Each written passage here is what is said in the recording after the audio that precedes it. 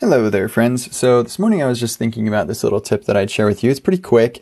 In my global git ignore, which is located in my home directory .gitignore_global, I have a couple of things in here that I wanted to shout out. And specifically this morning I was thinking about my ignored global git ignore. So I have two rules that will ignore any files that, or any directories that end in .ignored, and any files that include .ignored in the file name. And so what this allows me to do is very easily, within the context of my project, create a temporary file like temp.ignored.js where I can script up little things. I can require dependencies and require files in my application or whatever, all within the context of the app.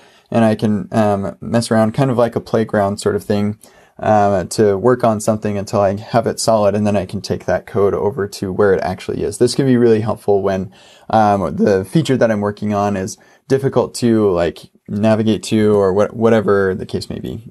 So yeah, or like it takes a series of steps, even if it's not a UI thing, if it takes a series of steps to get it to this particular state, having a little file that I can use as a playground that doesn't have anything to do with Git or whatever is really helpful. So yeah, the way that I do that is a star.ignored /, and so that's for directories that end in .ignored, and star.ignored.star, which will ignore any of the files that I include a .ignored.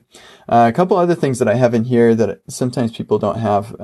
So this is global git ignore. This applies to all of the Git projects on my computer. .ds_store. So when you open up a directory in the Finder app on a Mac, it creates this really annoying file, and I still get pull requests from people all the time that include a .ds store.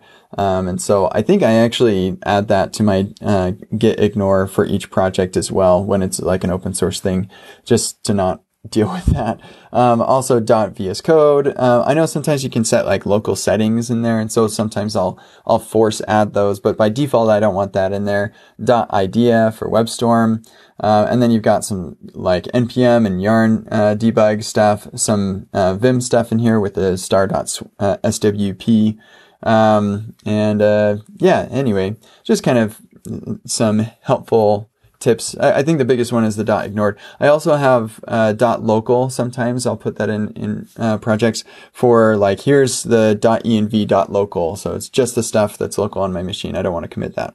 Hope that helps. Have a wonderful day.